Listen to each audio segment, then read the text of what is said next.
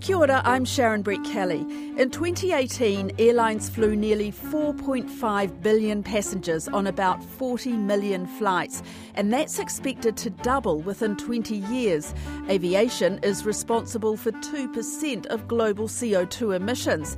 On the detail today, are passengers and airlines doing enough to save the planet? When Sean Hendy visited his parents in Dunedin, he took a train, ferry and 2 buses. Not because he wanted to see the country.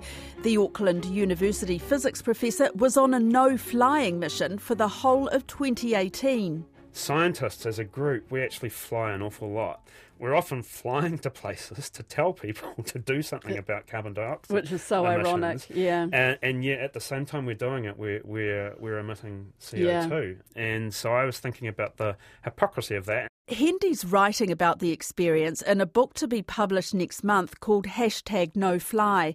His year of no flying wasn't great for his career. I work quite closely with a couple of scientists in Sydney. I work with people in London, people in the US. So I wasn't able to go and participate in those collaborations, which I normally would do every year. The big one that I turned down last year was I was invited to go talk to the UK government about science and policy, so career opportunities. It was time-consuming, like the trip to Dunedin. Train to Wellington, get the ferry, I would have to stay a night somewhere and then bussing down. I mean, I would try and build things into that. So I wasn't spending all my time travelling just to spend a couple of days in Dunedin. But he got a lot of media attention. Now, we got an Auckland University physics professor who's decided to walk the climate change talk literally. He's giving up air travel for a year to reduce his carbon footprint. Sean Hendy's with us. Good morning. Hi, good morning, Mike. Is this, as far as anything else you could do, did you weigh up the options, or was this number one on your list? This is one of the things that I thought about. I mean, when I looked at what's my biggest impact on the climate, it's my long-haul travel, actually, so it's going to international conferences. I was sitting in the dark in Picton in the bus, nibbling on a scone, talking to Mike Hosking. So I got across to his audience. And he drastically cut his carbon emissions. This is appalling, actually. I was really shocked at the end of 2017 when I sat down and added up my total. I'd flown 84,000 kilometres. And I'd emitted 19 tonnes of CO2. So to put that in perspective, that's 6 to 7 times what the average New Zealander emits. And I'd done that in my airline travel alone. I got that to below a tonne in 2018. So I cut my emissions from travel by about 95%. But in the big scheme of things, it's nothing. Absolutely nothing. I mean, of course, and people, some people love pointing this out to me. The plane still flew. They didn't cancel the plane because I didn't get on it. No. So, in fact, the CO2 was still basically emitted, right? So this is one of the conundrums we face as individuals, right? We can choose not to fly, but actually the world keeps on ticking over, right? These emissions keep on being generated. So actually, for me, the big payoff was actually around trying to communicate. So let's look at Hendy's Auckland to Dunedin round trip. And you can do that on a thing called a carbon calculator. By taking the train, ferry, then buses, he generated 118 kilograms of CO2. If he'd driven a car there and back, it would be 554 kilos. Return flights would be 642 kilos per person. So overall, globally, flying is only responsible for about 2% of our emissions. So of all the things that we've got to change, yes, it's important, but it's not perhaps the biggest challenge. However, in New Zealand, it's actually worse than that. A lot of countries are going to have to get carbon out of their electrical grid. So we've got a lot of hydropower, a lot of renewables on our grid, so we don't face that challenge. But we're a long way away from places. So people come here, they have to fly long distances. So actually, and it's interesting, it's quite hard to get figures on how much of our carbon emissions come from New Zealand. That's partly because we don't include the international travel in our national, when someone flies from Australia to New Zealand, who takes responsibility for it. So at the moment in the national accounting schemes, international travel is not included. Ministry of Transport can estimate our share of emissions by looking at how much aviation fuel is being sold. Yeah. So they can... Within New Zealand. But that's also maybe not, doesn't give you the full picture because, aviation fuel's expensive in New Zealand, and so airlines may well be topping up offshore more than they are topping up here. So, it's quite hard to get a handle on it, but maybe something like 8 to 10%. In New Zealand? Of our emissions might be coming from international travel. And, of course, we're dependent on tourism. Tourism is one of our biggest export earners. That's reliant largely on people flying here. And so it's quite an important part of our carbon bill. As an individual, it's very hard to choose to decarbonise your life in many ways, right? A lot of the carbon that's coming from New Zealand, comes from agriculture, for example, through methane emissions, or it comes through infrastructure, through concrete. You as an individual, the average New Zealander, the things that you choose to do in your daily life, while flying, is one of those big choices that you make that impacts on the climate. And I think that's why flying often comes up as as something that you can do something about as an individual. It probably sounds obvious, but why does flying produce so much carbon dioxide? Yeah, well, it's carbon dioxide is basically coming from fossil fuels. Fossil fuels contain an enormous amount of energy. If you think of the energy falling on the sun at the moment, any given instant, we can capture that. We can burn wood. That's how we used to do it, right? We chopped down trees and burnt wood, and we captured some of the energy from the sunlight that had fallen on the earth. Whereas fossil fuels come from hundreds of millions of years of sunlight falling on the earth. So they're an enormous energy reserve that, of course, we've been using. We've used it to build civilization. Our world would be a very different place if we hadn't had fossil fuels. But of course, when we burn that energy, CO2 goes into the atmosphere. But it's very hard to wean ourselves off that energy, right? That energy is what gets you from Auckland to Sydney or Auckland to Wellington. It's portable. We can fill a plane with liquid fossil fuel, and we can burn it as we fly, and it's very energy dense, and so it's a really useful source of energy that we can take with us from place to place. So we rely on it to fly. But what about the alternatives? There are plans in place and some prototype electric planes that would replace the fossil fuels with batteries. Yeah. But those technologies, it's very hard to see those being viable for long haul flying. We may see, in 2050, we may see, domestic. 2050. 2050, yeah. I mean, we'll probably start to see more electric planes in the next decade. Yeah. But they're still going to be prototypes. It'll be a long time before our entire plane fleet is replaced by electric planes, and that's not going to be. It's very hard to see how that will take place with long haul travel. And in the meantime, it'll be fossil fuels. Yeah, there's a couple of ways that the airlines can try and become net zero carbon. One is by using biofuels. So that's where you grow crops and manufacture the fuel from those crops. You make ethanol, for example. That require an awful lot of land to be devoted to growing biofuels. So it may be that we can supplement some of the jet fuel with biofuel, but it won't completely replace fossil fuels and jet fuel. The other thing is, and of course, airlines already offer this, is carbon offsets. And Air New Zealand is committed to doing everything we can to reduce our climate change impacts. Now, one of the ways we can do this is by helping our customers manage their impact on climate change from air travel through our carbon offset program. If you go on the Air New Zealand website, you can tick a box, you can pay a little bit extra, and Air New Zealand promises to go out and plant some trees on your behalf. All of the money that's collected through that function essentially go out to buy carbon credits or carbon offsets from projects like this forestry project here at Hiniwai Reserve. And when trees grow, they pull carbon dioxide out of the air, they make starches and sugars and cellulose, and so they capture some of the carbon that you've emitted. And so that's probably what we'll see in the future, as people increasingly having to choose to offset. Yes. Do you do that? Yeah, so I do. So you believe in that? I have very mixed feelings about it. I think it's better than doing nothing, but it's not a complete replacement. And New Zealand flyers are not keen on them. Here's the Herald's aviation writer, Grant Bradley. Well, in the last year, I think about 4.6% of Kiwi customers did that. Oh, is that right? So they haven't been leaping into it. The Brits, interestingly, the more enthusiastic about doing that. Nearly 9% of people flying out of Britain buy carbon offset through the airlines website. What is it in New Zealand? Does people care that much? Is there awareness of it? Who would know? I suppose an airline passenger would think, well, that's the airline's problem, really. But airlines, they do their best to inform their passengers about the opportunity to do this, but it's not really front of mind when you're travelling, I don't think.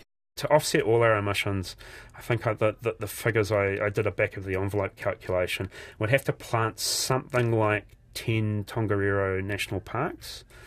Right. How many trees would that be? That's something like 1 billion trees. So if Shane Jones gets on with this billion trees thing, that should make us feel better about how much we're flying? That might just take care of our aviation. And of course, our aviation, which is still only only a fraction of our emissions. Hendy's not the only one doing his bit. Taking her climate fight to the high seas. Just time for some last goodbyes before 16-year-old activist Greta Thunberg sets sail from England for the United States. She's travelling aboard a yacht to join protests and take part in a United Nations climate summit. To avoid travelling by air, Thunberg is making her transatlantic trip on board the 60-foot yacht fitted with solar panels and underwater turbines that produce electricity on board. She's really captured people's imagination with what she's doing, which is fantastic. I remember thinking that it was very strange that humans, who are an animal species among others, could be capable of changing the Earth's climate. I think airlines are aware of this campaign. There's a group of Kiwis in New Zealand, Fly Less Kiwis on Facebook. And then there's Lauren McLean, the mum who's given up flying forever. If we can't stop emissions now, they're going to be relying on technology that doesn't exist. And the most important thing to me is trying to deliver my daughter a safe world. And if I can contribute to that by not flying myself, and then also it means that if I'm going to be an advocate for climate action, I'm walking the talk, and I think that's important. So that's individuals walking the talk, but what about the airlines? KLM has already started asking its customers, do you really need to take that flight?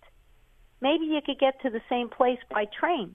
Wow, really? So they're actually trying to put people off flying. Annie Petsonk is a lawyer for the NGO Environmental Defence Fund based in Washington, D.C. She works with scientists, economists and policy experts on solutions to environmental problems. So different airlines are choosing different strategies. Some airlines are looking at investing in these big machines that are going to potentially suck carbon out of the atmosphere and store it or turn it into a different fuel. And so there's a whole lot of innovation just beginning to develop because CORSIA caps the emissions of the flights, and airlines will have to do something about it. She's talking about a deal airlines have made to have carbon neutral growth from 2020, but it took them nearly 20 years to get there. And it was done through the UN agency, the International Civil Aviation Organisation, or as Petsonk calls it, ICAO. ICAO reached an agreement to cap the emissions of international flights at 2020 levels. And every international flight between countries that are participating in this agreement has to either limit its emissions starting in 2021 to its 2020 levels, or use a different fuel that doesn't emit as much over the life cycle of the fuel, or purchase carbon offsets, reductions that happen somewhere else in the world, to offset those emissions. That system is called the Carbon Offsetting and Reduction Scheme for International Aviation, CORSIA, and it's going to take effect in 2021 for all of those flights that I just mentioned.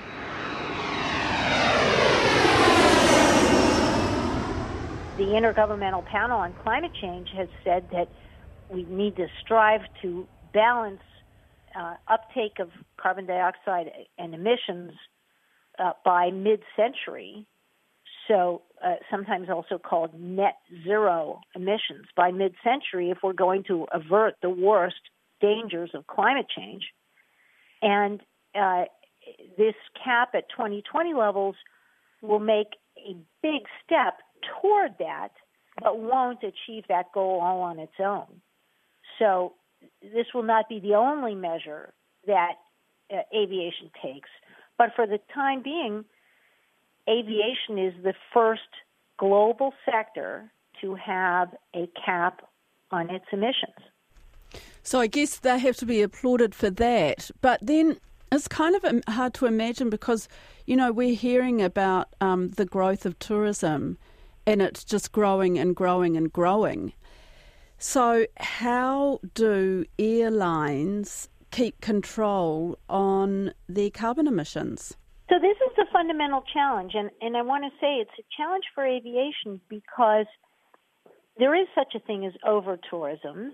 There are places in the world that are being damaged from too much tourism, but at the same time, bringing people of different cultures and countries together is very important in helping people understand the beauty and the importance of protecting these great places around the world and for improving understanding between peoples.